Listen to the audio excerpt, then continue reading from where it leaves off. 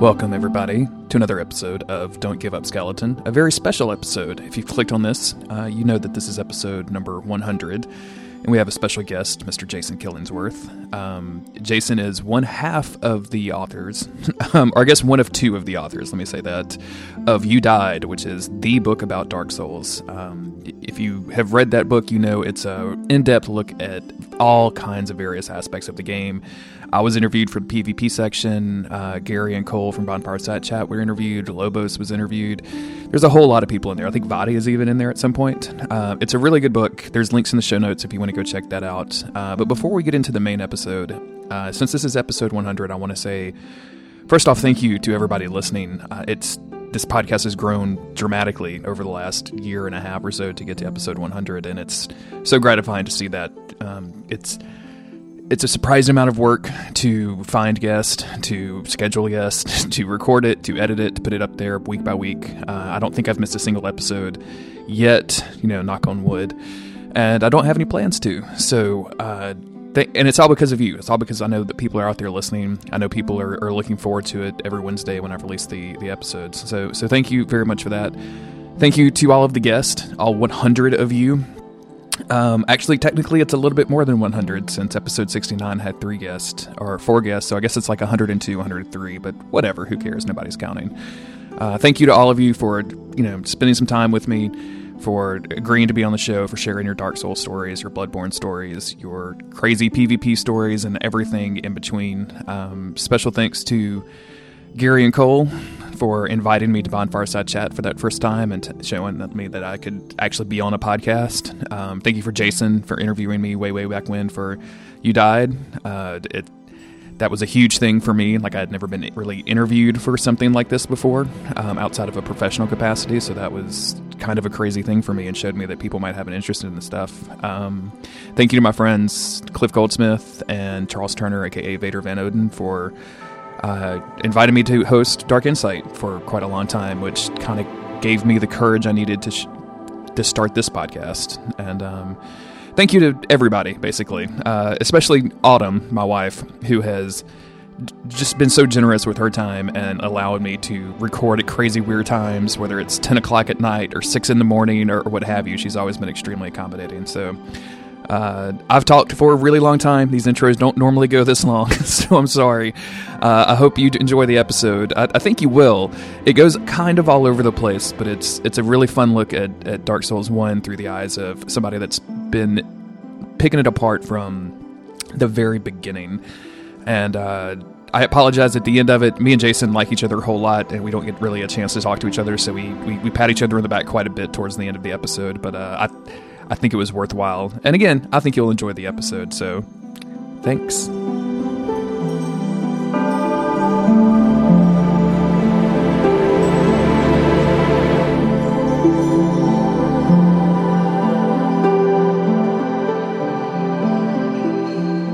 After this podcast, I will add podcast veteran to my LinkedIn profile and have people endorse me for my podcasting skills. But you were already on Bonfire Side Chat, which is like the biggest Dark Souls podcast. Like I feel like I'm third in the pantheon of Dark Souls podcasts right now. So, oh man, if I was on the same list of top 25 search results and Bonfire Side Chat was number 1 and I was 24 or 25, I would still be so excited to be on the same list. Like, even if you had to scroll for 5 minutes to get down to my name, I'd be like, I'm on the same list as Bonfire Side Chat.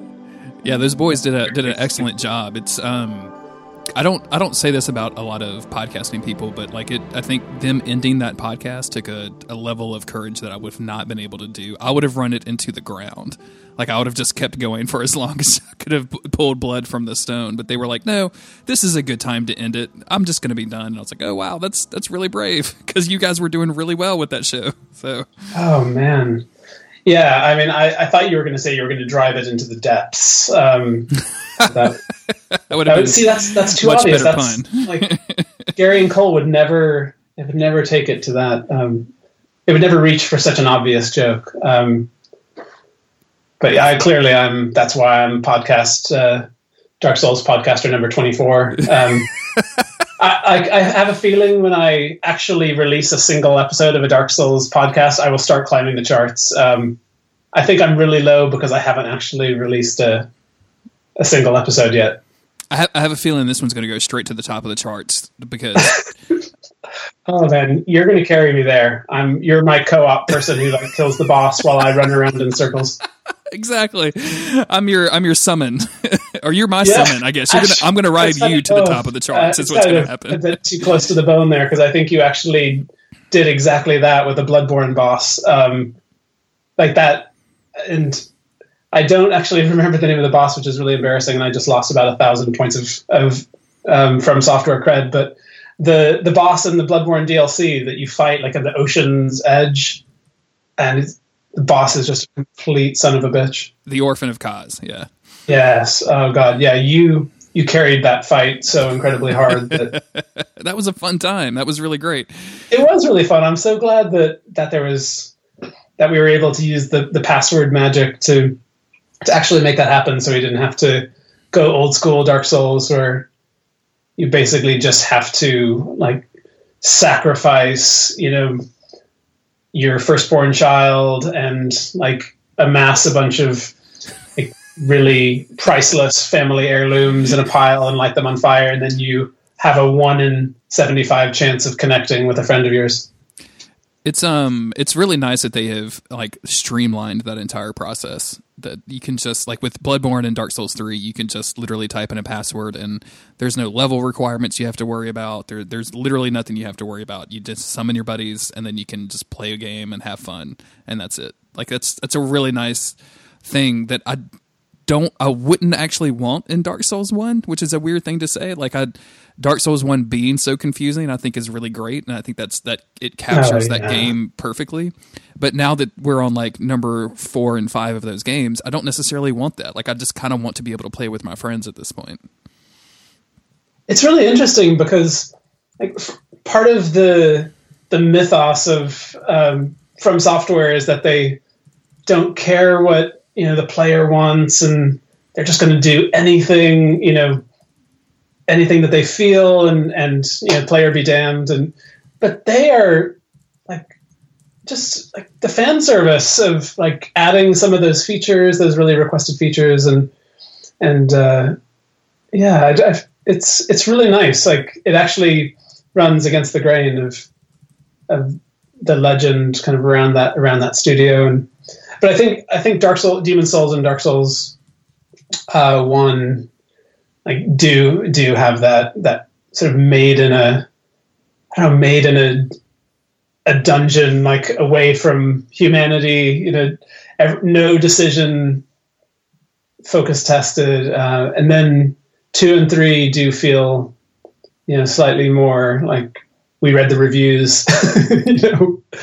We're listening to the fans, especially 3, where they seeded the game to like popular streamers and popular YouTubers, and not taking anything away from those guys, because I think they had a large part in developing kind of the what Gary likes to call the cottage industry around Dark Souls. But it seems like they was way more focused on like challenge modes. Like Dark Souls 3 was, I think, way more difficult in terms of just having to execute perfectly for a lengthy amount of time in order to kill a boss, as opposed to Dark Souls 1, which when I go back to Demon Souls or Dark Souls 1 and I like hit a boss with just a standard R1 and it takes off like a brick of their health, I'm like, whoa, what game am I playing? This is fantastic. As opposed to like Dark Souls 3 where a little sliver comes off because I don't have a plus 27 weapon. You feel like the health bar is like a carrot and you're doing julienne slices. Exactly. Did I use I don't even know if I used the correct word, but is that where you do like incredibly fine slices? Slivers, yeah. Gordon Ramsay listens to this podcast and checks all of our all of our cooking references, so you'll find out pretty quick on Twitter. The thing is, if I had just let it go and it was correct, I would have actually sounded really knowledgeable about like cuisine and cooking. But by then, like immediately having no idea if I had used the correct cooking term, I just lost every bit of cooking credibility that I could have banked so easily. So if you could just edit my question, my fact check question out of the podcast and just seamlessly straight from Julian slicing just straight into whatever we're going to talk about next. And I know you said you were a podcast amateur, but requesting a podcast edit is actually a pretty pro move. So you're doing very well. I'm just basically saying, I don't know, take that out. I don't want Dark that in there. Souls fans are pretty serious about like the integrity of like you have to do things the proper way, and if you're doing if you're doing like a one bro run, it's not actually a one bro run unless you don't wear a ring, or there's just like all of these different things, like in terms of like just being that really stubborn purist. And I love that people are like so religious about it, but yeah, I love, like, I mean, I didn't, obviously when I did my Runbo, I think that's what it's called, Rambo. When I did my Rambo. One Pro run, your Sylvester Stallone run of Dark Souls 1. That's what they call that. I did feel a little bit like Rambo, actually, like a naked Rambo, just running around like the island, like just with absolutely not even a red headband to shield me from enemy attacks. But yeah, I like leveled up all my weapons to like 10 billion damage, and so I mean, I was a glass cannon of the highest order, but I think I remember reading online like people scoffing at people who tried to counteract their weakness in terms of their soul level by like upgrading their weapons to infinity. But yeah, that's what I did. It was still hard. I'm still proud of myself. I still cherish that grainy iPhone 3GS screenshot that I took of Gwen Soul level 1. yeah, yeah, exactly. That was my DSL1 photo. Actually, that's a camera joke. Doesn't really work without the R on the end. But no, I get it. It actually it works as like a portmanteau, kind of like Dark Soul level 1, Dark Soul level 1. DSL yeah. I feel like I think I was just holding myself to too high a standard of like trying to too perfectly kind of meld the two terms together. But are you still playing Dark Souls regularly, or have you? Because I feel like Dark Souls is that place that like almost like that childhood home that you lived in for years and years and years, and eventually you sort of move to a different town, and you always like you'll think about it like at random times and have these like really intensely sentimental thoughts about Lordran. And I mean, for me, it's Lordran because even though I played Demon Souls, I played them in order of release. Lordran is still that place that my mind drifts back to when I like just happen to glance over and see my Dark Souls poster on the wall, or see the Lordran print. I still have such a sentimental attachment to that place, and I haven't played the game in a while. Probably, I mean, when I finished up the Dark Souls 3 DLC, I haven't really been back since. I didn't do all of the challenge running craziness because I think I never loved another one of the Dark Souls games as much as I loved Dark Souls 1. I can agree with that. And so, like, all of the challenge running and all of like the replays, and okay, now that the DS fix is out, obviously I have to replay the entire game just to experience the whole thing in like 60 frames per second. But I think it was all just an excuse, basically just to kind of go on another date with that game. I just loved it. Still love it so much. It's interesting. I've gone back to Dark Souls 1 within the last year. Once was when it was made backwards compatible for the Xbox One. So I loaded up and saw that I had like, apparently at some point I was doing rapper themed names for my saves. So I had like Lil Kim, LYLKYM. I don't know why that was a thing, but I was into that. YLYL. Yeah, Lil Kim, Lylkym. Lose your life. I think that's what it means in the context of Dark Souls. Sure, yeah. And then my friend Patty Stardust is in the Twin Humanities podcast. He was doing a Soul Level 1 run, and he wanted to do a PvP week. So I did a Soul Level 1 PvP. Me and him like had matches and like had some fun with that. And it's interesting that you say that like that's like you just wanted to make up excuses to go on a date with that game, because that's kind of what it felt like. It felt like, and I'm a married dude, like so I don't want this to sound weird or anything, but like it felt like seeing that old girlfriend. Yeah, but you actually had sexual intercourse with the hole in the CD in the sort of in the disc, but don't worry, your wife's not listening to this podcast. So yes, absolutely. Autumn, I love you. I'm sorry, I love you, but I like injured my penis on this little plastic like sort of. Sorry. Well, I told her I did it at the gym, but yeah, sure. Yeah. But no, it's one of those things where it feels like coming home. Like it feels like for whatever reason, like Dark Souls is the game that literally changed my life. And it's going back to that and loading it up and, doing like I did just a brief run by myself when I was playing, like when it came out for Xbox One, or it was backwards compatible, whatever. I'm just going to load it up and just see how far I can get. And like over a couple of nights, I got through most of the game, because that was like, once you know what you're doing, it goes very quickly. I didn't spend that 60 hours that it took. So yeah, it's kind of fascinating. It's interesting that you haven't played it in a couple of years. Do you think that you'll ever go back at this point, or do you think that it's one of those things there you'll just kind of hold in your memory forever and not need to return to? Gosh, yeah, I will definitely go back, and I will go back when they release the bloody game on PS4 in a I know.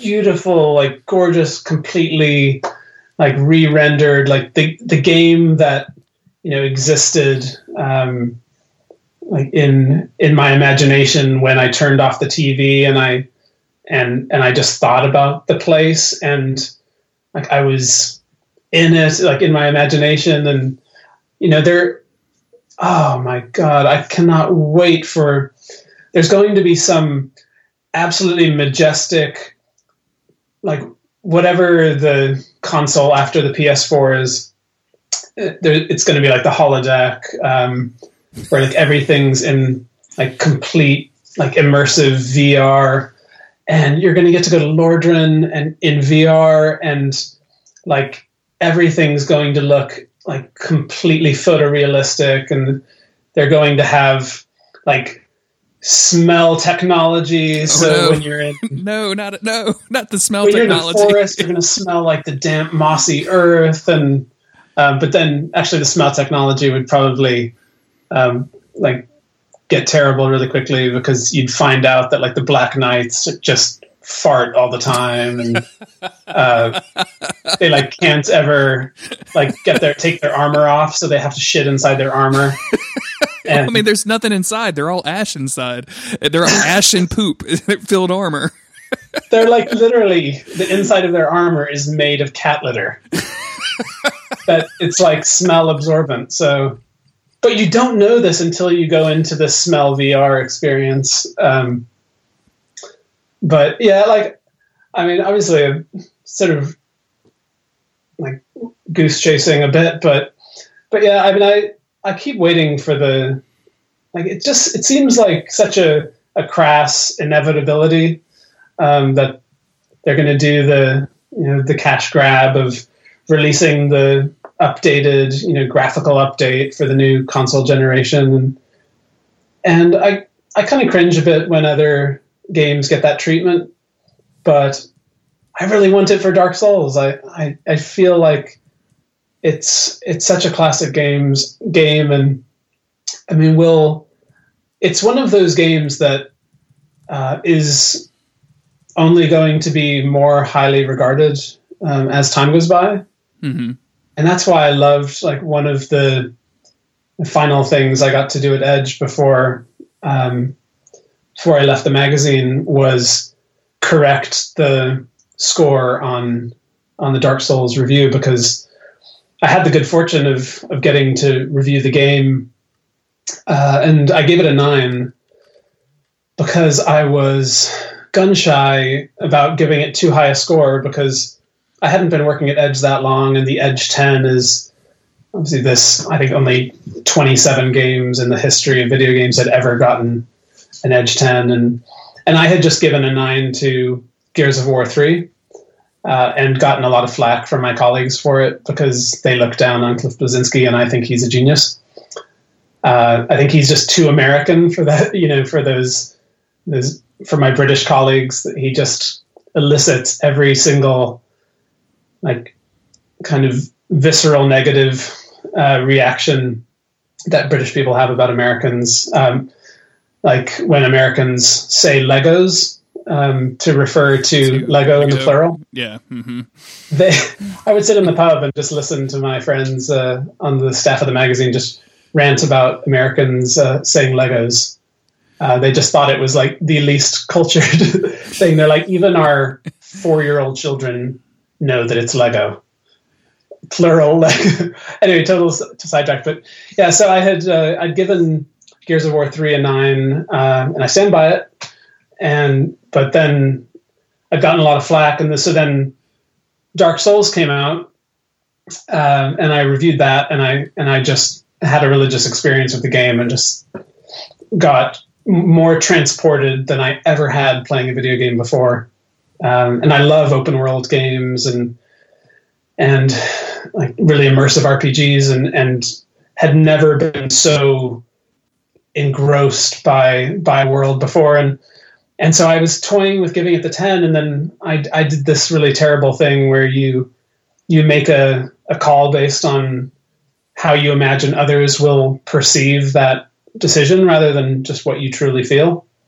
Mm-hmm. And so I dialed it back to a 9 so that they would think I was more discriminating, and I should have given it a 10 because that's the score it deserved. And I wanted to give it a 10, but when we did our 20th, I think it was in the 20th anniversary issue, we did a feature that elevated I think all of the games that we upgraded to sort of gave a retroactive 10 to.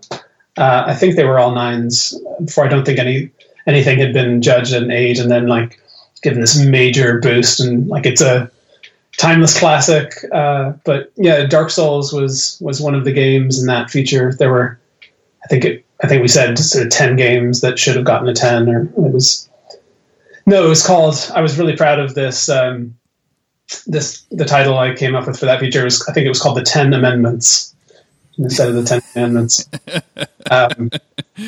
That's a really good title. Like I like that. I like the way that works. Is any of that stuff online anymore? Because I was trying to Google some of this stuff, but I'm not really finding, like, even the links I'm finding on NeoGAF are redirecting someplace. Did Edge magazine just go away online at some point, or did they not release that stuff online? So the online, the Edge website,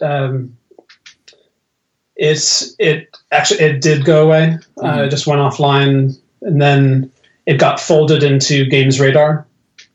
And so there were, like, on the Games Radar site, I believe it's still publishing some work to there's an Edge section on the gamesradar.com site. So that's what was happening, but it was sad to see a lot of, not just my work. I mean, it was sad to see my own work kind of vanish just when the website switched off, because when you're writing in print, you always assume that the magazine is the ephemeral thing.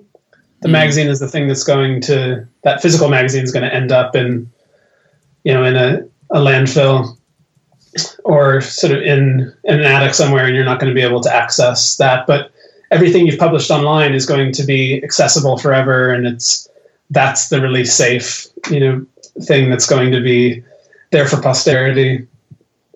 And it actually turned out to be the reverse. All of the pieces that I'd written for the website, and some of them were pieces that I really enjoyed writing, and I was proud of. They just disappeared overnight, and but I'm looking at my bookshelf right now, and I still have all of the copies of Edge, that I worked on, and then obviously a bunch of others because I subscribed after after that time, and I could still pull any of them off the shelf and have a flip through and enjoy that stuff. But yeah, all the stuff on the website, including a long feature I wrote about Dark Souls in response to Michael Thompson's Slate article. Do you remember that article? I don't. He wrote this really withering, wasn't a review. It was an essay, I suppose. But Michael, he's a smart dude and he's a good writer, but he brought this, just a real kind of smugness to this particular piece, and he just used all of this. I don't know if it was calculated, but it was really inflammatory, condescending language.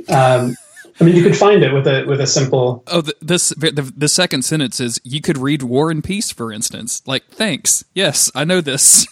And I think in the piece that I wrote in response, I just said, when you read, like, if you read 2 pages of War and Peace, every single time you read them, the words are going to appear in the exact same sequence. I mean, depending on what, life experiences you're going through at the time, you might have, a different interpretation of those words, but they're always going to be the same. But every single time you play a section of Dark Souls, like, some variable is going to change and the experience is going to completely refresh itself. It's like saying I'm not comparing Dark Souls to basketball, but it would be like saying that, every single, like, game of basketball is like, just having, reading 10 pages of War and Peace and have a gust of wind blow all the pages back and have to read it all over again because a new game of basketball is starting. Like, it's like, no, every single game of basketball, you're on the same court with the same ball, but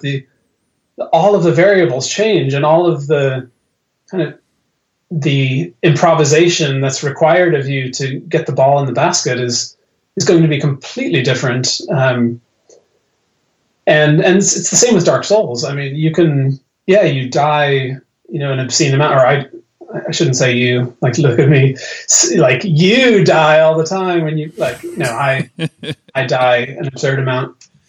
But every single time you go back and you play the same section and the same, like, all of the chess pieces sort of revert to their home squares.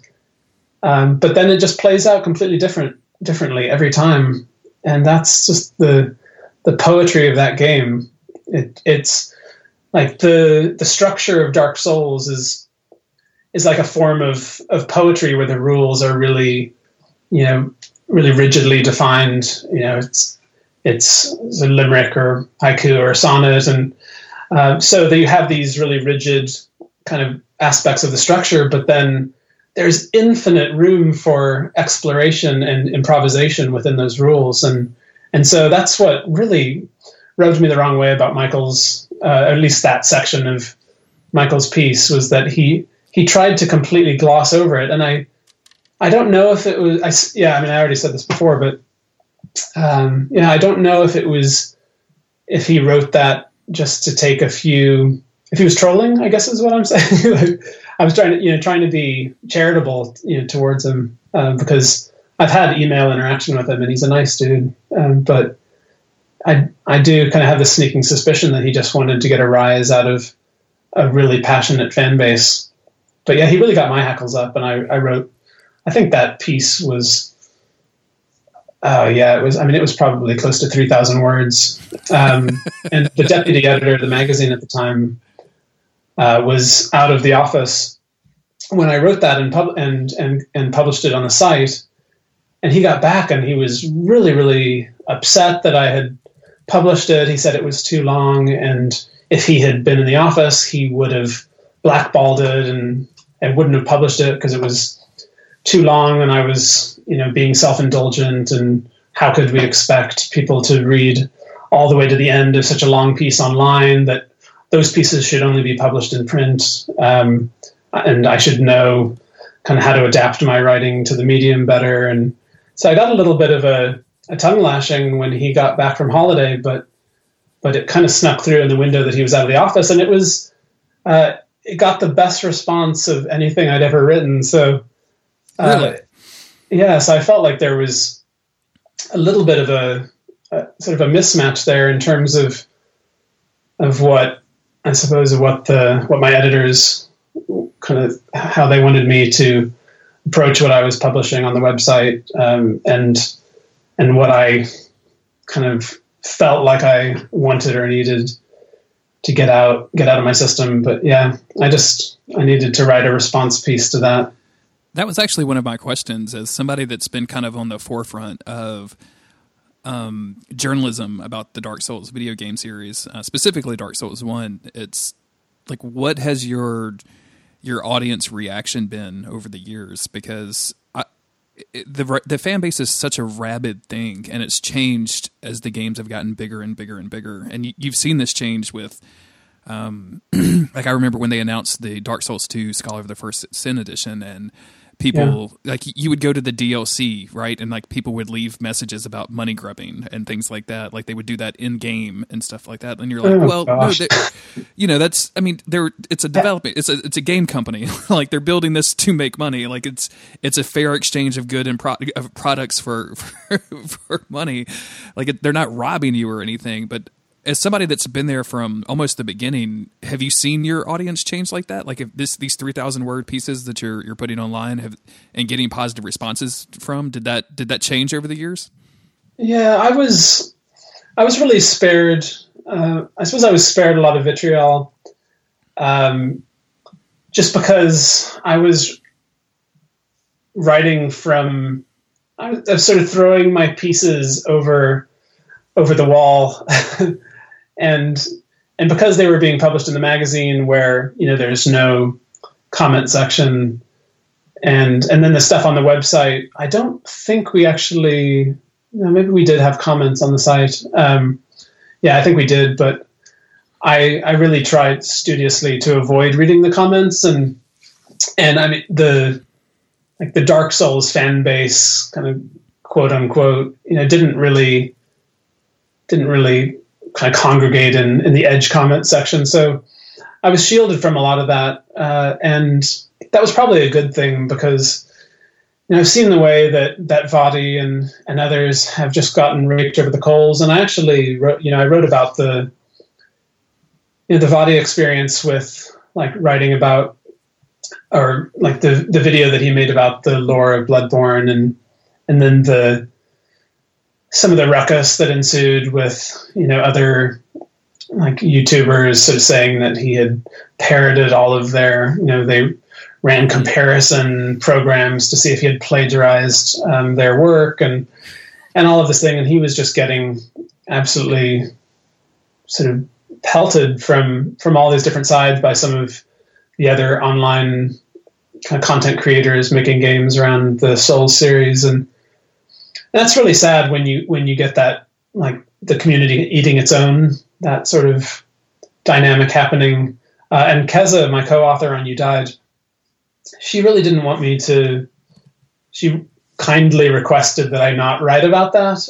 I did end up. We sort of compromised, and I cut that down. But I felt like it was an important thing to bring up if you're writing about the community.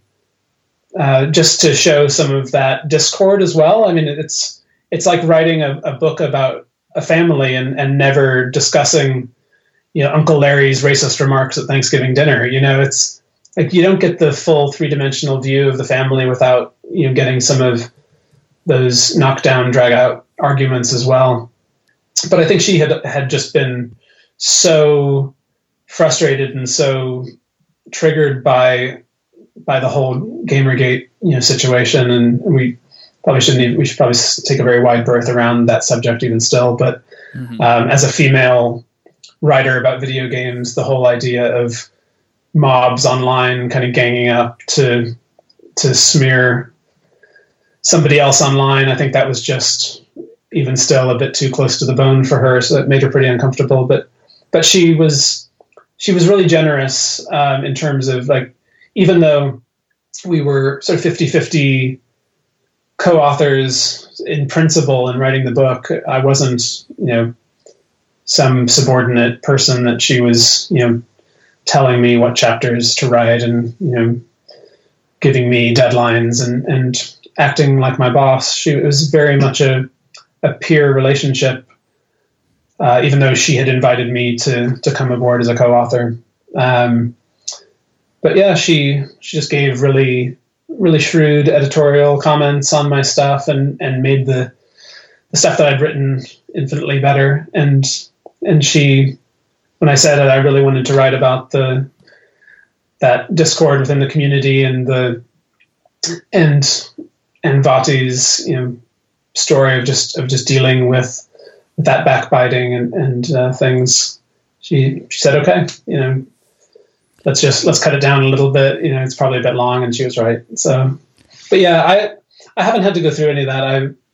I also, I think just partly because of my age, like I'm not like a forum, like I don't live in the forums like the way that, like, I don't even know if like calling millennials or whoever digital natives, or I didn't grow up online. Like I'm dating myself here, but it wasn't until high school that the internet became a thing, and then I made up for lost time by like falling down a serious internet hole and like getting in like web discussion forums about bands that I really liked, and just spending all my time writing these long essays in response to other people's posts about what the song lyrics meant. And so I did that all in high school, but I didn't grow up and like experiencing that discussion around games and forums and stuff. So those habits just kind of are what they are, and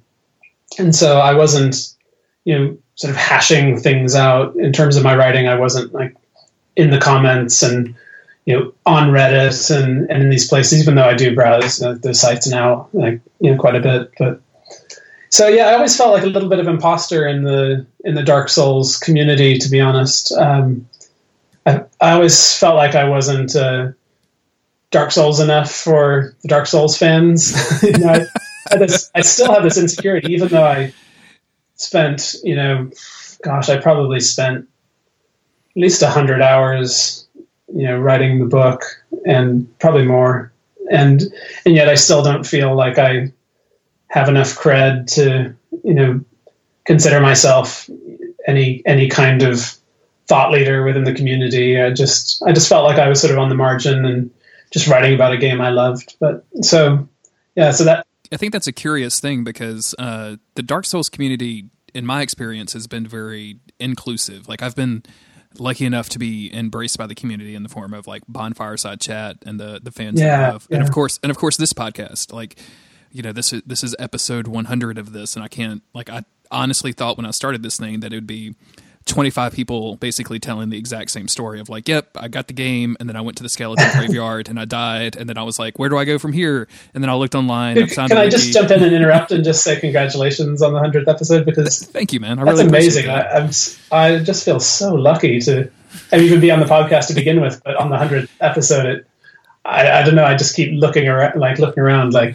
oh my gosh, I can't believe you wanted me to be on this like very sort of landmark episode. So anyway, so thank you, and go back to what you're saying.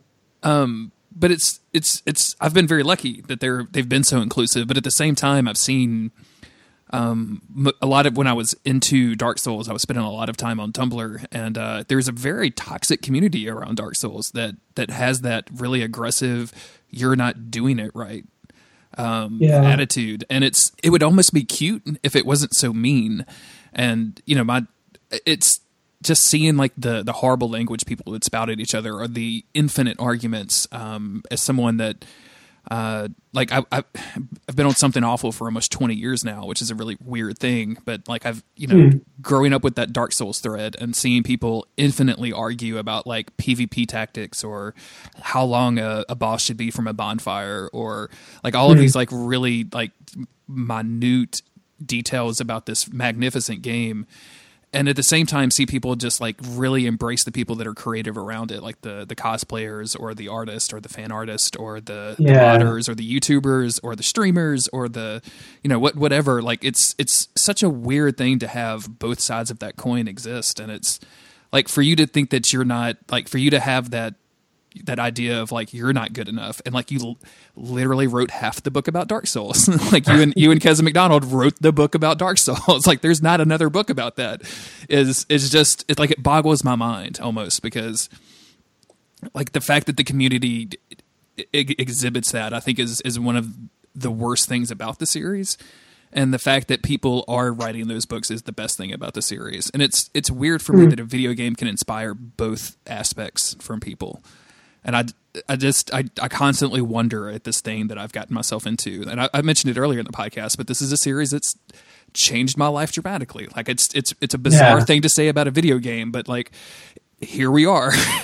Like, and I wonder about that. Like I wonder, after you finished writing You Died with Keza and you guys published that book, like did it change the way, either during the process or after the process, that you looked at that original Dark Souls game? Like how did that alter your view of the actual game?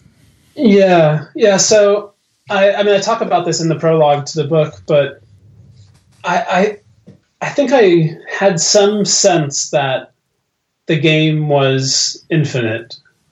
And obviously it has a code base that is certainly finite, but it feels infinite in a way that no other game I can think of or that I've ever played feels, because it's so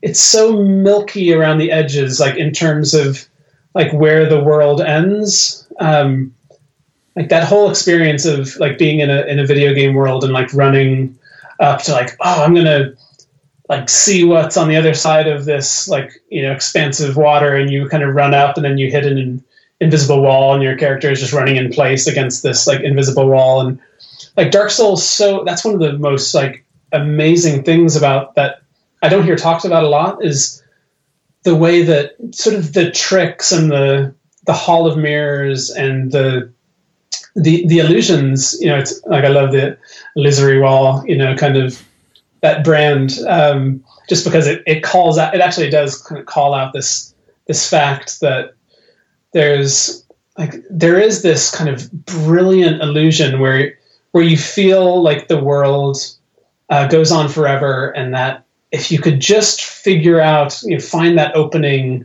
you know, you could get through, and that it would just go on forever. And the experience of playing the game, there's, you know, I would have played the game. I wouldn't even be able to guess how many times I've played the game through now. Like it's a high number. However, I always find things, you know, even as long as I've been writing about the game, even as long as I've been talking to other people about the game, I still find items that I didn't know were there. There's always something I find that I hadn't experienced before. And so that just adds to this kind of feeling of that the game is bottomless. And so the reason I kind of gave that very long-winded digression is because I think I sensed there was a tendency in me, whatever my DNA, my psychological makeup, where I really, like when I can't like tie a bow on something, when I can't close the circle and feel like, okay, I've kind of perfectly made sense of something, it kind of is this sort of open question that I just really struggle with. I want to resolve that question. And so I would just keep playing the game, I was sort of chasing this resolution that I could never find, no matter how much I explored, no matter how many items I discovered. I went through the 100% achievement quest to get the Dark Soul achievement. And I thought, okay, after I get every achievement, then I'll when I see that unlock and I have the perfect, you know, all of the achievements unlocked, that will give me that emotional sense of having completed the game. And even after that, it was sort of I really got a kick out of, you know, I took a video, again, really sentimental moment, like your child's ballet recital or something, like going to the blacksmith in Orlando, the giant blacksmith, and sort of forging those final weapons and watching it unlock. And yet I still, after a few seconds, I was like, oh, I still haven't 100% of the game. There's still so much more to explore.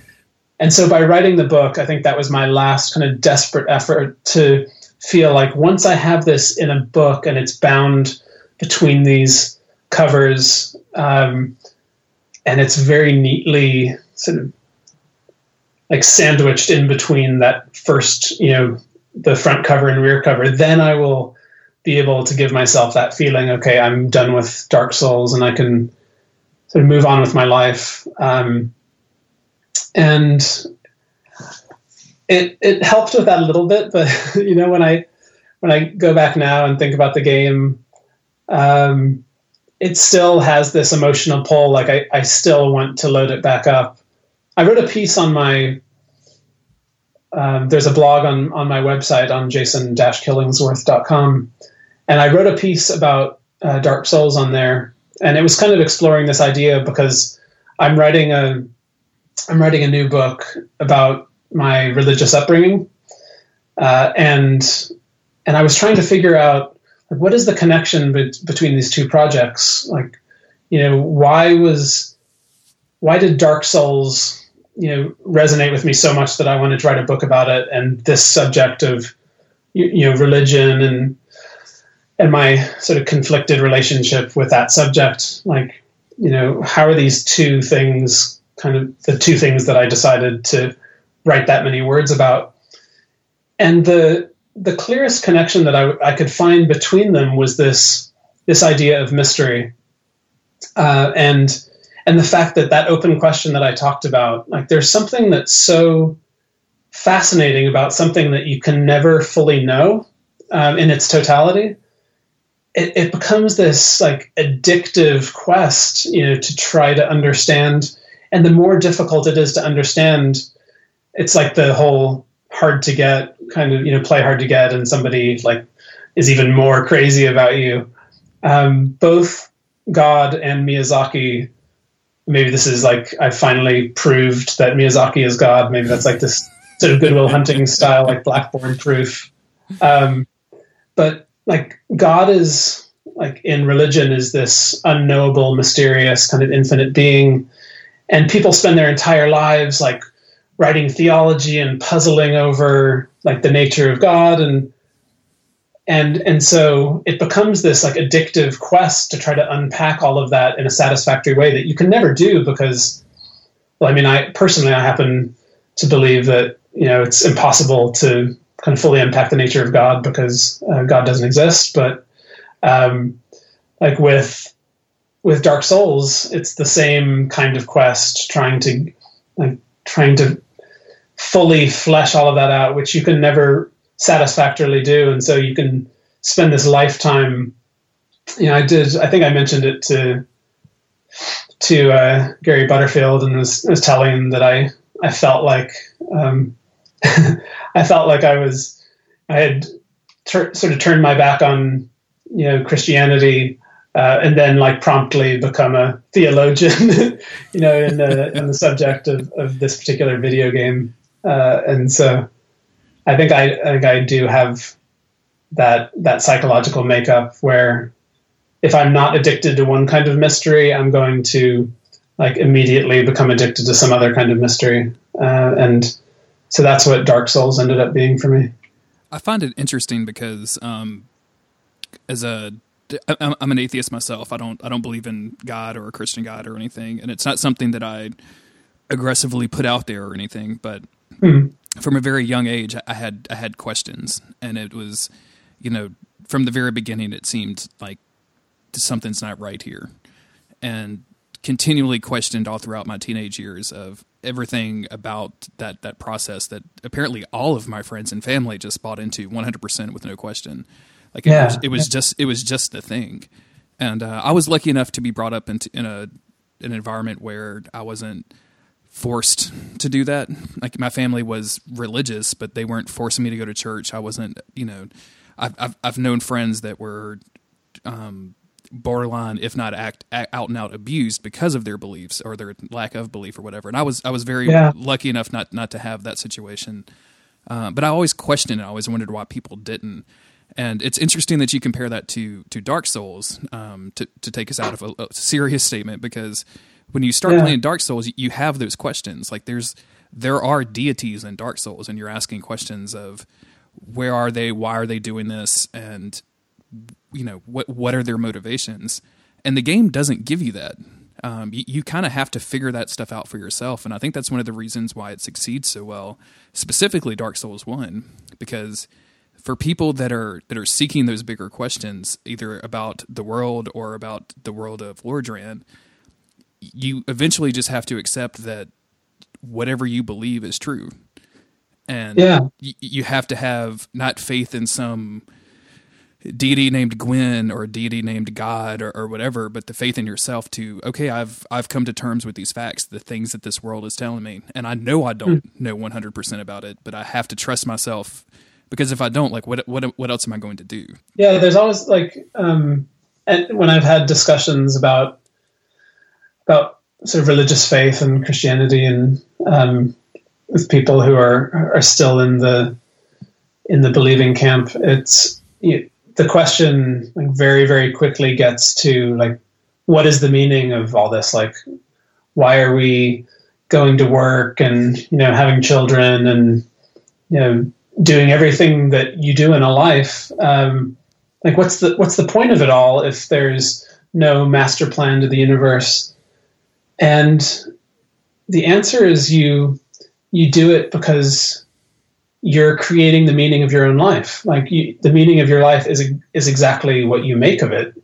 It's the sum total of all of your life experiences and all of the kind of unexpected interactions with other people and events. And I think that really is a useful lens for thinking about Dark Souls, even though there is a narrative arc that you can follow through the game, and so there is a completion state, if you like. But in terms of what I feel like the meaning of Dark Souls is, it's the thing that allows you to record 100 podcasts, and if you had the energy or the wherewithal, you could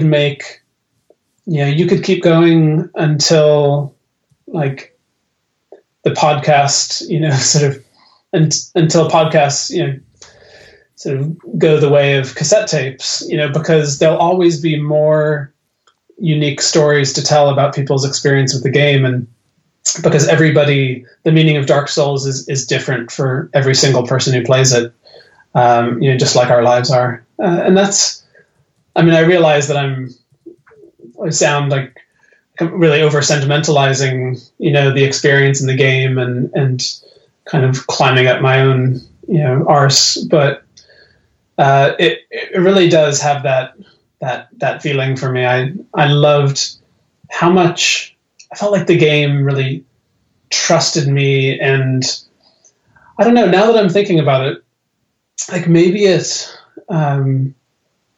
maybe one of the reasons why I responded so well to it is, or why it felt so refreshing, is because my childhood was incredibly prescribed, and I had parents who were very loving and caring, but they were also very controlling, and they were full-time Christian workers and missionaries. And that's why I was born in Ireland. The place to which I've returned. But Dark Souls is, the way it's designed is kind of the opposite of that sort of authoritarian parenting style. And so I wonder if that felt so freeing, to have a game designer who just allowed you to go run wherever you wanted to run and kind of think whatever you wanted to think about, without kind of telling you, no, you need to, this is the correct way to think about these ruins or this kind of location. It was all just left open, and the game felt so trusting, and where I had felt so infantilized, and because anytime you're being controlled and to such a degree, it really does sort of keep you in this kind of childlike posture of, okay, I need to be told what to think about things because that's the way that fundamentalism works. And the game is the opposite of fundamentalism. Like the game, like a lot of video games, I mean, we could name 50 of them right now that all, go out of their way to tell you exactly what's happening at every moment and how you should, feel. There's audio cues that tell you exactly when to be sad and when to be kind of excited or enthused. And so everything is like really obvious and insulting in a way. But Dark Souls, even like I mentioned the audio aspect, but like Dark Souls, like there's music and boss fights, and yeah, maybe it sounds like I'm contradicting myself because, when what Ollie Welsh at Eurogamer called the appalled choirs, I love that idea of the appalled choirs, like all of these choristers, sitting in a cathedral, and they're all just like completely, just so annoyed by your very existence. They're like shrieking and singing in this particular way, but that is obviously those boss fights. The music just goes to that place, but so much of the rest of the game is just wind. You're just exploring this place, and there's very little music like telling you how to feel, and it just leaves you to your own thoughts. And also I found it so meditative. You get out of Firelink Shrine, and then it's just birds and wind, and it's just kind of you and the environment, and it's a real place of freedom in a video game landscape that's like constantly like giving you orders.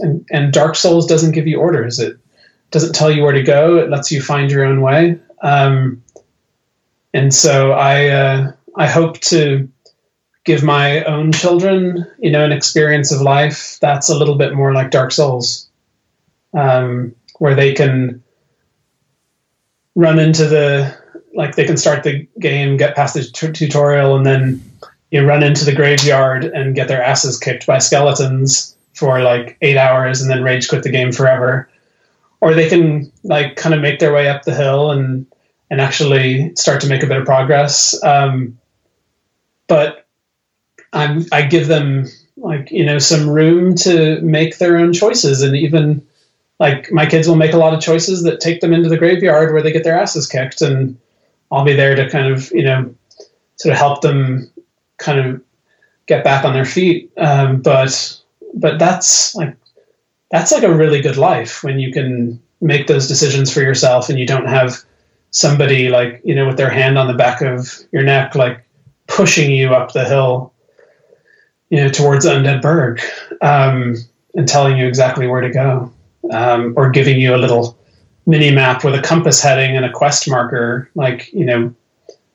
being all bossy and telling you that you have to go to this blinking question mark or this like neon yellow question mark. So yeah, so I realized I got a very long-winded tear there, but yeah, it's just another thing I love about Dark Souls. No, you're making absolute sense though, because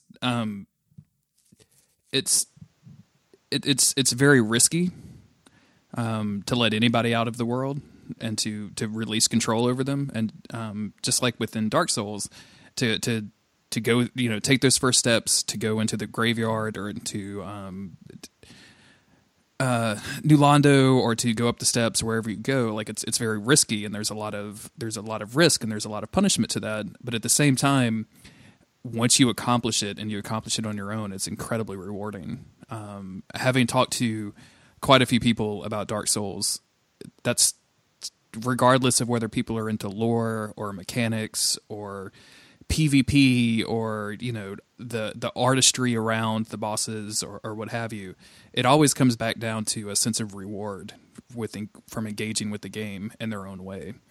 And when you talk about freedom with a game, I can't think of a lot of games that allow you to engage with it on multiple different layers, or all of those, or some of those, or what have you, and then come out of that with a sense of just satisfaction. No matter what you put into the game, you can get something out of it, and that, in a lot of ways, I don't have children myself, but in a lot of ways I can imagine that would be very similar. You have dogs though, don't you? I do. Yeah, I have 2 basset hounds that are miserable, but yeah, so I'm just going to go ahead and correct you. Okay, so same thing. Basset hounds and children are pretty much like they both shit all over the place, and but you're with the dogs, it's more difficult because you can't potty train a dog. And your children have long, gorgeous ears too, right? I'm guessing. Just that's the yeah. No, I have a friend Nate who's like always had like dogs, and he was always saying like, oh, we're not ready to have kids yet, and I was like, what are you talking about? Like you, like you were like constantly coming home and cleaning up the books that have been like literally torn apart by wild dogs. Your crazy wild, labs and, but yeah, like it's kind of a similar thing. You love anytime you love something that's like that much, it's unpredictable. You kind of put your heart on the line. And so it is very similar, I would imagine, to kids, but just more difficult, a little bit more inscrutable. I don't want to let you go without talking about some of the sequels to Dark Souls, whether it's the direct sequels in Dark Souls 2 or Dark Souls 3 or the spiritual successors like Bloodborne. Most of the writing and the content that you've made, and I hate using that word in that kind of way, but most of the things that you put out there about these games has mostly been focused around Dark Souls 1. In a kind of a general way. How have you approached those sequels, spiritual or direct, and like, do you still think about those games in the same way that you think about Dark Souls 1? I should say that I love all God's children just the same, but sure. It's not true. but I don't care for Job, right? Is the joke? Yeah. Yeah, I know, like none of those games compare to Dark Souls for me, and they're enjoyable to different degrees. I could stat rank all of the From Software games, but I've really struggled with this question because I just wonder if I'm having it. So as a really huge music fan myself, and like the whole first part of my career in journalism was spent working for a music magazine and writing about bands and reviewing albums and writing about music, and I always, like, one of my pet peeves, which in Ireland they call pet hates. I kind of like pet peeve because it has that that alliteration, but one of my pet hates is when people talk about liking the when they hear a cover version of a song and they're like, oh, it's not as good as the original, or they hear a live version of a song and they're like, oh, it's not as good as the version on the CD, and it's just this all they're saying is that they fell in love with this one version of the song. It was the first one they heard. Like that was their first love. And so when they see the same song in like a different context or at a concert or covered by another artist, it doesn't match up to that like ideal of that like very first like experience they had with song. Whatever version of the song they experience for the first time, that's always the one. It's like the Gosling rule in writing fiction, is that whichever like character you introduce the reader to first, they kind of glom onto it and like want to follow it around like it's their mother. And so you have to be very intentional about kind of what character you show your reader first, because they develop an emotional attachment like almost automatically. And so I always question, like, is that the thing with Dark Souls? Like, it was just that, even though I played Demon Souls before, but like Dark Souls was the one I like fell in love with, like in the kind of Dark Souls series. And like, am I just being that annoying guy who's like comparing every other Dark Souls experience to that game and then saying that it doesn't measure up because it's different from that one game, which seems like an arbitrary kind of judgment to make, because those other games should be just taken on their own merits.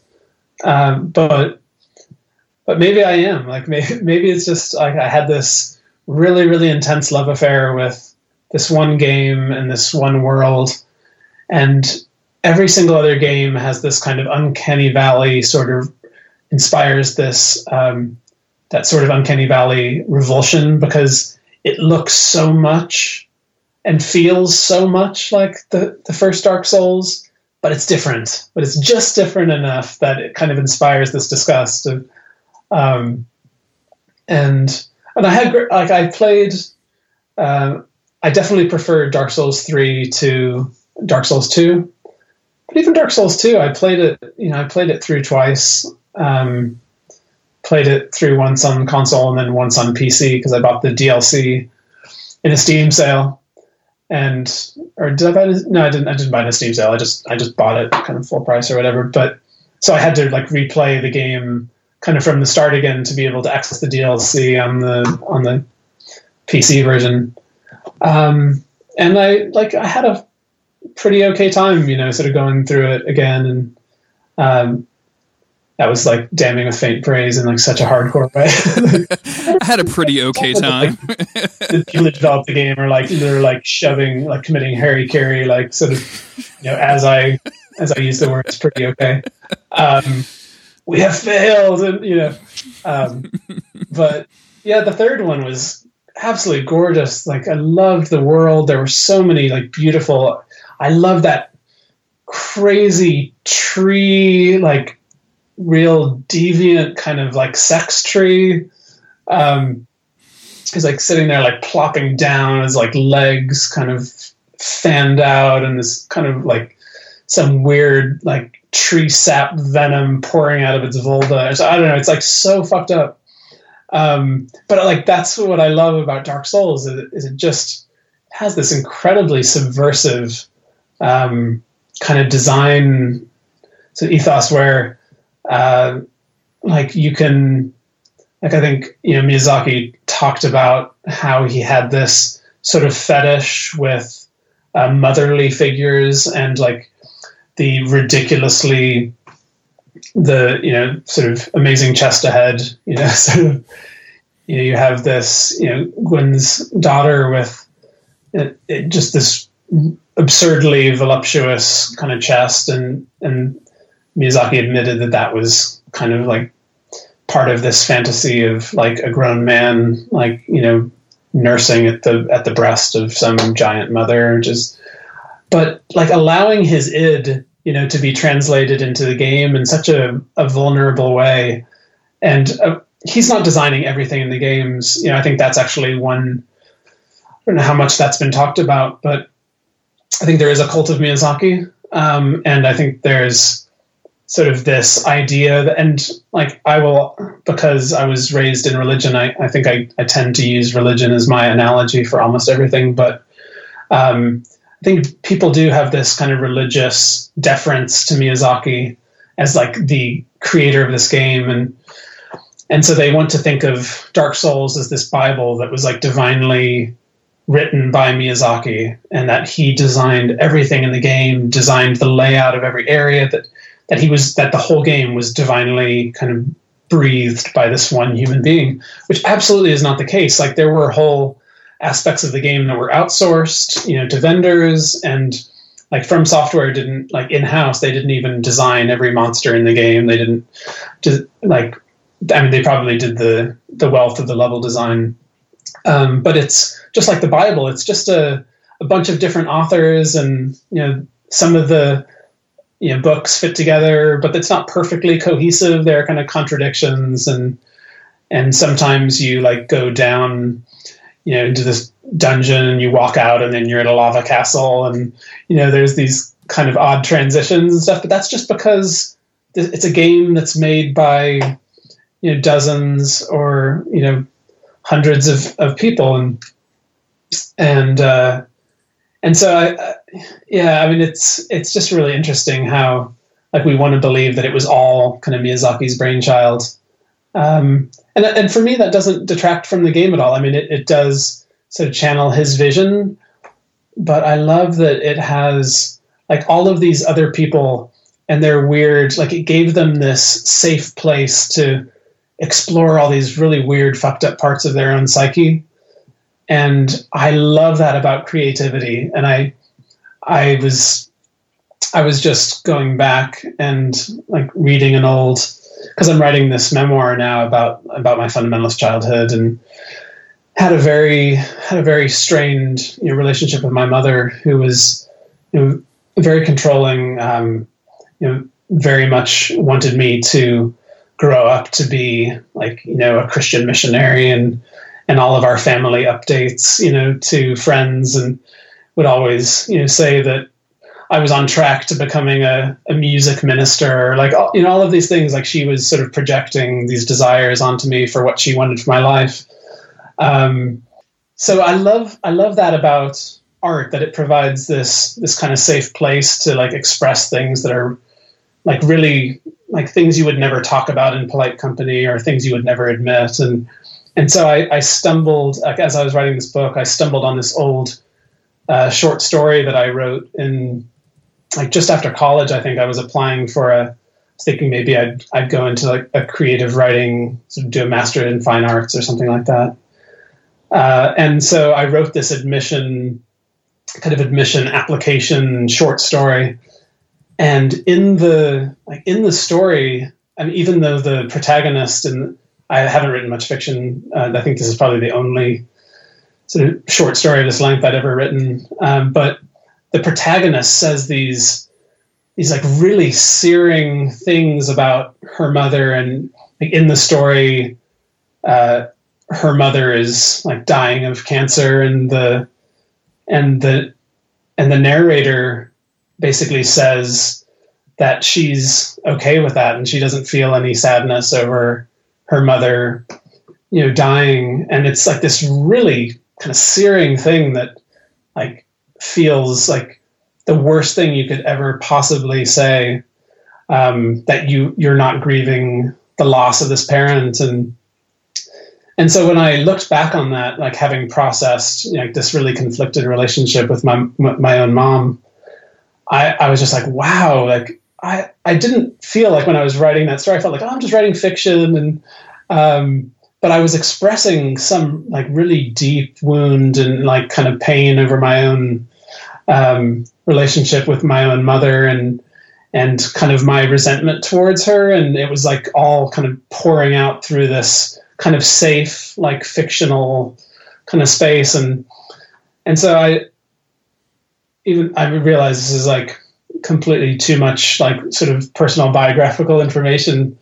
But I see in Dark Souls like the same kind of thing, where it's just to use Michael Thompson's kind of condescending sort of idea. It's like, it's just a world about zombies and like killing zombies, and you can view it in that really condescending way, or you can view all the weirdness of its design as just a bunch of human beings who get to tap into their own creative subconscious and pull out really weird things and just put them in this video game without judging them, without thinking, oh, this is too weird, or this is kind of like kinky or odd, and they just put it out there. And I just love that so much. And they don't second guess it and create something that's safe and predictable.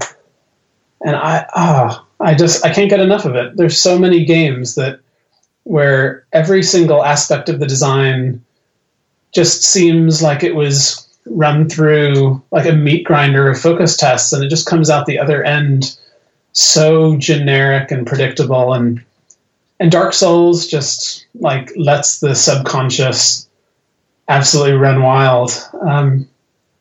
Yeah, I mean, there's just a million things. Like, if we like recorded a 10-hour podcast, I would just keep, the more I thought about the game, I would just keep thinking about new things that I loved about it. And like, that's why, like, I just kind of had ended the book at sort of an arbitrary place where it's like, okay, well, that's probably enough about Dark Souls, and just, called it a book. But like, I could just spend, I could write another book about Dark Souls tomorrow, but it would be about the first game, and like I couldn't write. Like you just don't. You're not allowed to do that. You're not allowed to write two completely separate books about the exact same video game.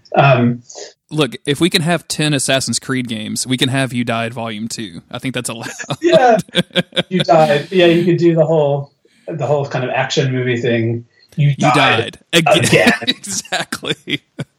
You died the second time. As somebody that's invested so much of their life and so much of their work into this series, are you following along with what From Software is doing nowadays? Like, are you actively waiting, kind of like the rest of the Souls community is, for them to announce, Dark Souls 4, Bloodborne 2, Armored Core, Nighttime Fever, or whatever that name is going to be? Or Armored Core Nighttime Fever. That is the most Japanese. I don't even. It sounds mildly racist. Like even hearing oh no, I'm sorry. I definitely didn't mean to. It sounds that Japanese. Actually, it's probably a real name of a real game. You should probably Google that.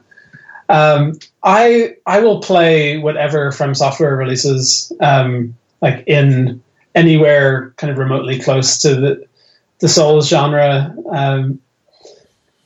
But I really want to play Bloodborne. I really want to play another game in the Bloodborne universe. Like that is after Dark Souls, Bloodborne is my second favorite Souls game. I even like it more than Demon Souls, which I know is heretical, and you will get there will be no end to the hate mail you receive for like having a guest on who denigrates the sacred, Demon Souls in such a way. Jason, do not worry about it. This is the Bloodborne Love Fest podcast. Like, okay, I'm glad. Yeah, don't worry about that at all. It's again, I've been very lucky in that all of my fans just love the Souls games and don't seem to hate any of the guests. So I've been very lucky, and everybody loves Bloodborne except for the bad people. So we don't talk about them. Yeah. Those people we'll just hang them up on a crucifix and just sort of shamble down the road, past them like dragging pitchforks along the ground. But yeah, I really want to play another Bloodborne. Like if I was to completely fall down another hole like I did with Dark Souls, I could probably do it with Bloodborne. I've played it through 2 or 3 times, and that world is incredible. I don't think I have a book in me about Bloodborne specifically.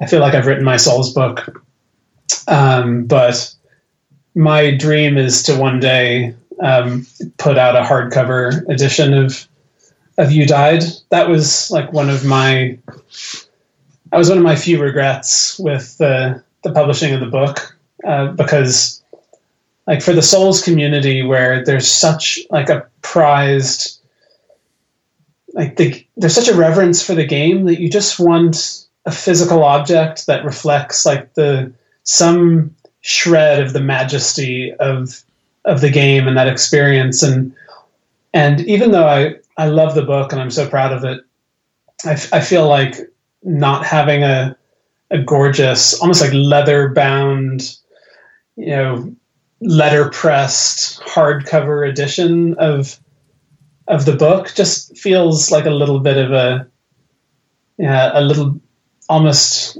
slightly irreverent.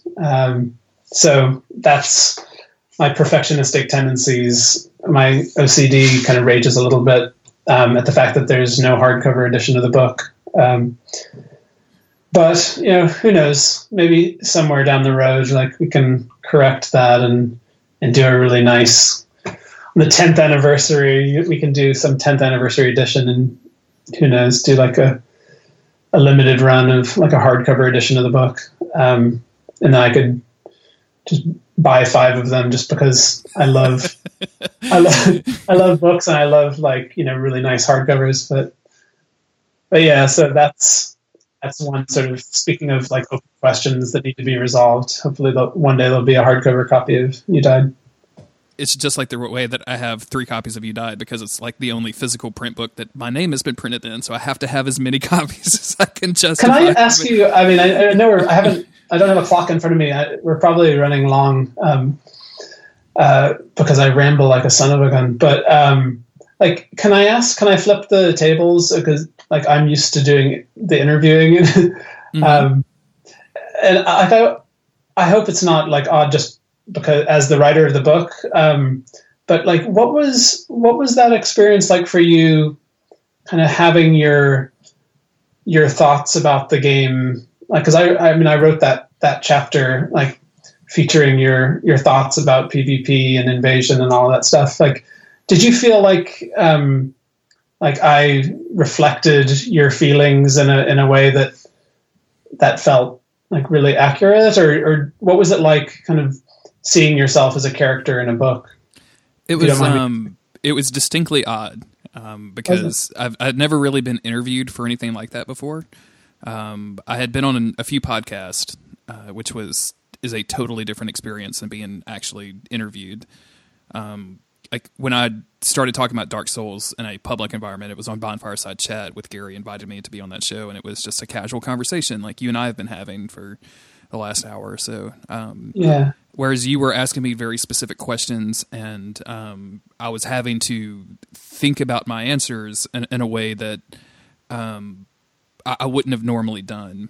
And then later, and it was a little while later, and I think that if I remember right, that chapter was one of the excerpts that you guys released before the book was officially available, so it was online. Yeah, that actually went. That was published on IGN. So that was really weird. The largest audience of any of those chapter excerpts that we published elsewhere. That was super strange.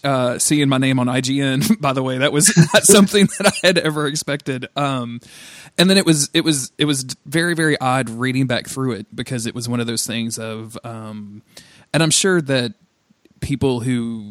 anybody that's been interviewed goes through this process where you read something that you said and you're like, well,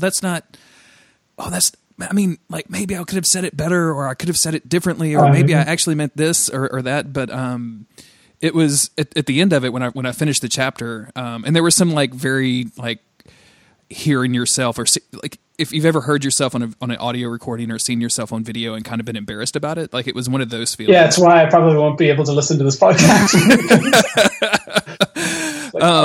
Exactly the same thing where you're reading your name in print and I was like, wow, that's like I was just a little like not embarrassed because it wasn't that strong, but just awkward about it. And then it's been interesting over the last couple of years because people pick up that book, and because of this podcast and because of my association with like Gary and being on Bonfireside Chat and Cole, of course, and also doing like other podcasts and things like that. Like I get people message me on Twitter and like, oh, I just got to your chapter on You Died, and I just picked up You Died and it was great, and it was so funny, or was this or that or the other. And it was just one of those things of like, you just have to accept that even though you feel like it might be a little weird and you probably would have gone back and changed it,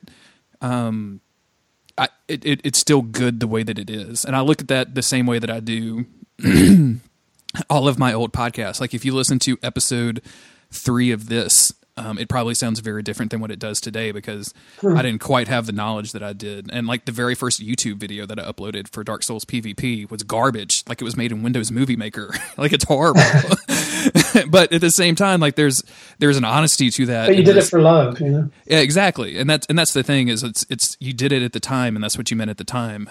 So it was an odd experience, Jason, to be honest with you. Like and that's the word that I keep going back to. And it's like, it was very humbling at the time. I remember very distinctly getting added on Twitter when you reached out and Gary was like, oh, you should talk to Jeremy about that, about PvP stuff. And I was like, oh yeah, hey, I'll do whatever. And then like talking to you. And then several months later, all of a sudden I was on IGN and I was like, what the hell? What is going on?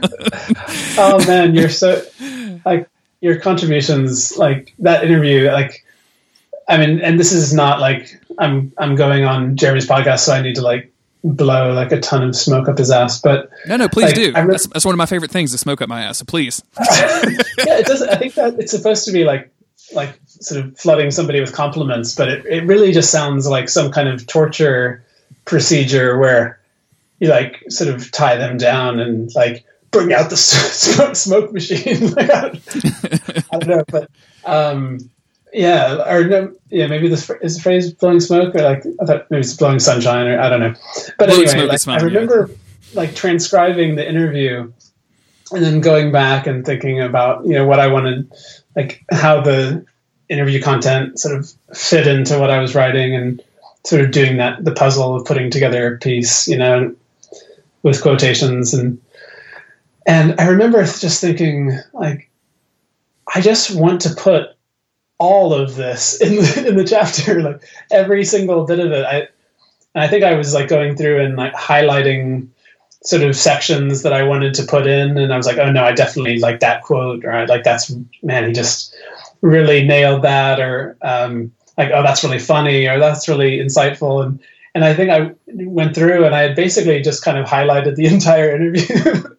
Like, all right, I really didn't help myself at all. Like, so it was just like really dense with like interesting kind of observations about the game, and so that is still my favorite chapter in the book. I think in large part because of your interview and how you took something that was so alien to my experience with Dark Souls, because I never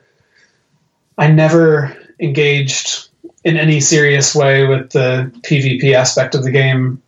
I was just really deathly afraid of it, and just it felt too subversive, and I think that was still emerging from my fundamentalist kind of like upbringing. Still, even then, I mean, we're only talking about a very short number of years ago, but when I was playing through Dark Souls, I was a Boy Scout. Like, I never invaded. I had to play by the rules, because that's how I was raised. And so it was really fascinating to talk to you, because I felt like somebody who had been raised, like had been a Mormon missionary, and like, it was just this almost like the Book of Mormon, style kind of caricature of the religious zealot in the kind of starched white shirt. And I still had a little bit of that sensibility about me. And I felt like talking to you was like talking to somebody who had seen some things, and who had like, run away from home and joined a biker gang and like taken a bunch of drugs and just had all these experiences that were like so alien to my own experience. But I was like so wrapped and fascinated by all of this life experience that you'd had, that I hadn't allowed myself, because it just felt too subversive and like going into somebody's world and kind of killing them. It just felt so wrong. And you just had this amazing way of like stripping all the kind of moral like hand-wringing out of it, and just talking about the pure play and experimentation. And it just made then I realized when we did that interview that I had, for some almost like arbitrary seeming reason, like I had just walled off this entire section of the experience of Dark Souls, because I was uncomfortable with it. And I had missed out on so much of the game. And so by talking to you, it's almost like I was just, this door was swinging open, and I was like seeing this game I loved, that I felt like I had rinsed out and like experienced all of it. And then realized, oh, actually, no, I just had put up this, border and kind of, there's this whole other world, and now this person is kind of coaxing me into it and showing me around. And I loved that feeling of, like, because when you've experienced the game you've gone through it so many times, and you're finding a few little bits and pieces that are new, but so much of it is familiar after, several journeys through the game. But when we had that conversation, I felt, I mean, even though it was not like a geographical location that you were introducing me to, it was just an experience and kind of a dynamic and a code and of behavior and all of these different things. But it felt like one of the first times, like, where this game that I loved so much and I thought I had like sucked every bit of juice out of it, that I didn't realize that there was this whole area, like this pocket of juice that, like, by talking to you about PvP, I wasn't expecting to just open up something so unexpected. And so, I think maybe that's why I like that chapter so much, is just because I had such a really like witty, like insightful kind of tour guide sort of showing me all of this stuff that was so new and fresh. And so yeah, thank you so much for that. Well, to turn this around on you, and I'm planning on doing a pretty lengthy preamble to this one, since this is kind of a special episode for me.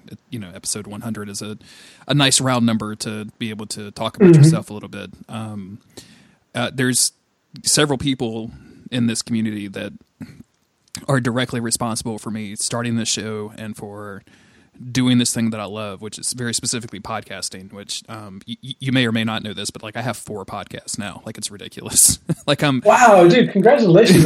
It's like, one's on Patreon, one is on Duckfeed. Like, this thing is my own thing. And then I have another thing. Like, it's something that has become like something that I love to do. And I would not have had the courage to do that if it wasn't originally for Gary and Cole to invite me to their show. And then for Gary to introduce me to you, and to have the experience of that interview, and to think to myself and to like, oh wow, people actually care. Like, people are out there like that think that these experiences are worthwhile. It's not me just, doing dumb stuff in a video game and then uploading it to YouTube for laughs. Like, this could be an actual thing that people are interested in. And it was around that time that I originally had the idea for this podcast.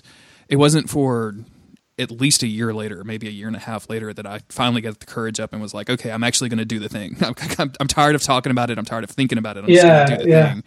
So it's Gary Butterfield, Cole Ross, Jason Killingsworth, CJ and Patty over Twin Humanities were oh god, yeah, those guys are great. The 5 of you are directly responsible for me starting this and for me getting as much pleasure as I've had from the Dark Souls community, and it's been insane. I like to joke about this, but like, I really did think that this podcast had maybe 50 episodes before it was literally just going to be the same story over and over again. Like, I think I probably would have assumed the same thing. Yeah, and it's surprised me that it hasn't been. And the last 100 episodes have introduced me into lore people, into just the most off the wall crazy people, like people that don't care about any of the story whatsoever, that are just there for the mechanics, PvP people who have devoted thousands of hours of their lives just for PvP, and and also made friends over the internet of just this huge community of people that love to play the games. And it's even what fascinates me even more is it's a small pocket. Like, I'm not the Vadi Vidias or the P. Petersons or even the Bonfire Side Chats of the world. Like, I'm just my own little corner over here, and there's still so much left to go. So, for you to say thank you to me is kind of crazy. So, like, thank you, because again, you're one of those people that inspired me to do this. So, thank you very much for being like our number 100. Like, this has been great. I really appreciate you coming on the podcast and guesting. Oh man, it's really fun. And I actually, not to like sort of spin it around and kind of like use it as like to talk about myself, but like, you've actually given, like, even just hearing you say that, it, like, I'm working on some kind of personal creative like stuff on the side that like I'm not ready to sort of unveil just yet, but like, one thing that I can like sort of tease here is that I'm working on I'm sort of scheming like sort of a podcast of my own related to my book, like the new book that I'm writing, which is called Perfect. So you change one letter in perfect and in the word perfect, and all of a sudden you just kind of see what perfectionism, you kind of get a hint of what perfectionism does to a person. Mm-hmm. Mm-hmm. And my idea for the podcast is to interview game designers and musicians and filmmakers and creative people and other writers, and explore the imperfections like in their own like creative work and in their own life experience that kind of feeds into their creative process and makes their work really special and memorable. And I'm really nervous about it, to be honest, because like, as anybody who's listened to this podcast has like realized, I just start rambling, and like, I'm not a really concise speaker.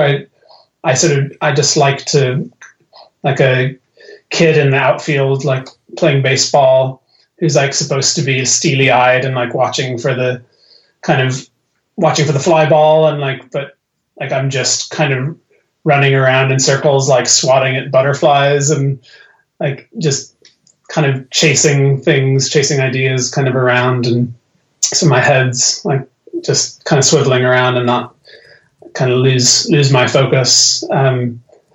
But yeah, so I've been kind of nervous about being a podcaster, or like, you know, just being afraid that I would just sound too insane or something. And so yeah, just the fact that you kind of dove into that space after like finding your own voice and going through that whole process just kind of gives me a little bit more hope that, like, I haven't even, you know, recorded the pilot yet, but I think when I actually do like get into that process, I'm going to think about your first, the first YouTube video you made about PvP, and just think about the fact that you're on episode 100 of this podcast, and that's going to be my kind of fuel. Like if Jeremy can get to episode 100, then I can at least finish this fucking pilot. That should be everybody's thing. That's the exact thing I'm going to write on a little Post-it note and stick it above my computer. If I can do this, literally anybody can do it. The problem is, like, you're really smart and articulate, so it actually doesn't help, you know, that much.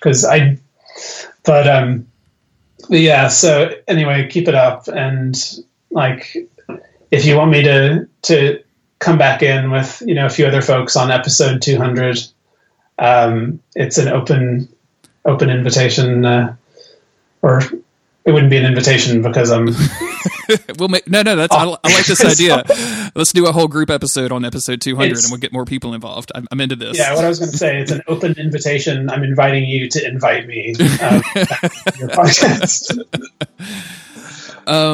Before we sign off, where else can you be found on the internet? Like, do you want to plug anything else or anywhere else? Yeah, I tweet occasionally at Killingsworth, KILLINGSWORDS, and then I have a website, jason-killingsworth.com, and then and then maybe I'll send you a link to that blog post I mentioned earlier about the kind of chasing the mystery of Dark Souls and kind of connecting it to religion.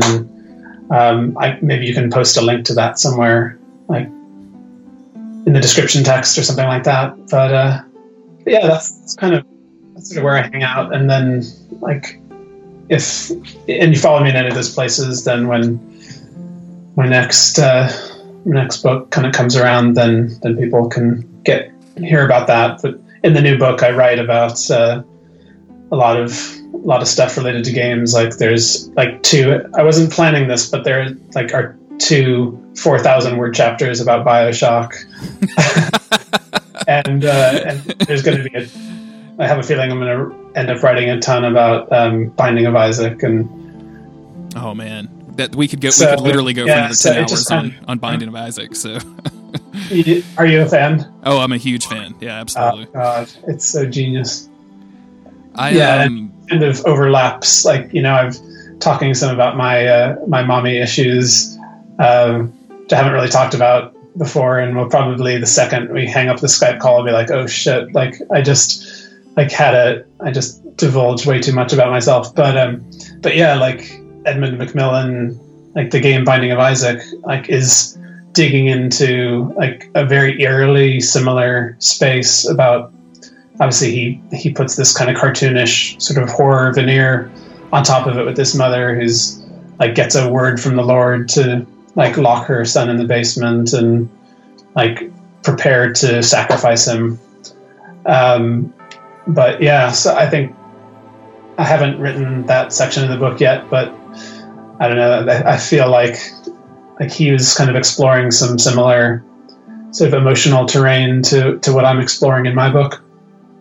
So who knows? Like, I haven't finished it yet. I've written about 160,000 words, which is way too many words, but I'm a wordy son of a bitch, and that's why my Twitter handle is Killingsworth. It's too many words, but yeah, it's all fun. Well, thank you again for guesting, man. I really appreciate it.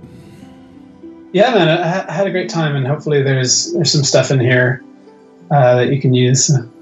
Oh, this will go out raw and almost entirely unedited. So don't worry about that.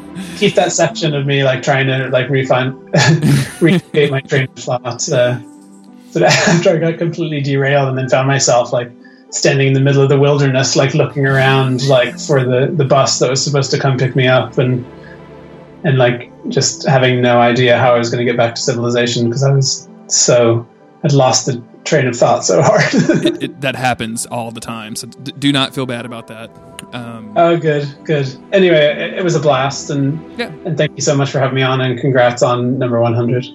And as always, I've been your host, Jeremy Greer. You can find me on Twitter at JG Greer. You can find the podcast at Don't Give Up Skeleton.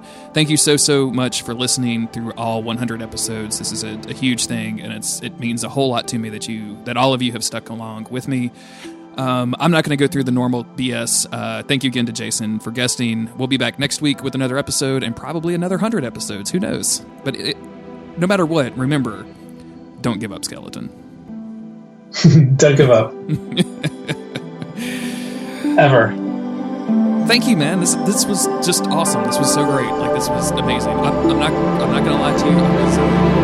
I have been intimidated to ask you to be on this podcast for a while. Man, I can't believe that. But absolutely, man. I hold you in such a high esteem. Like, I love your work so much that it was always like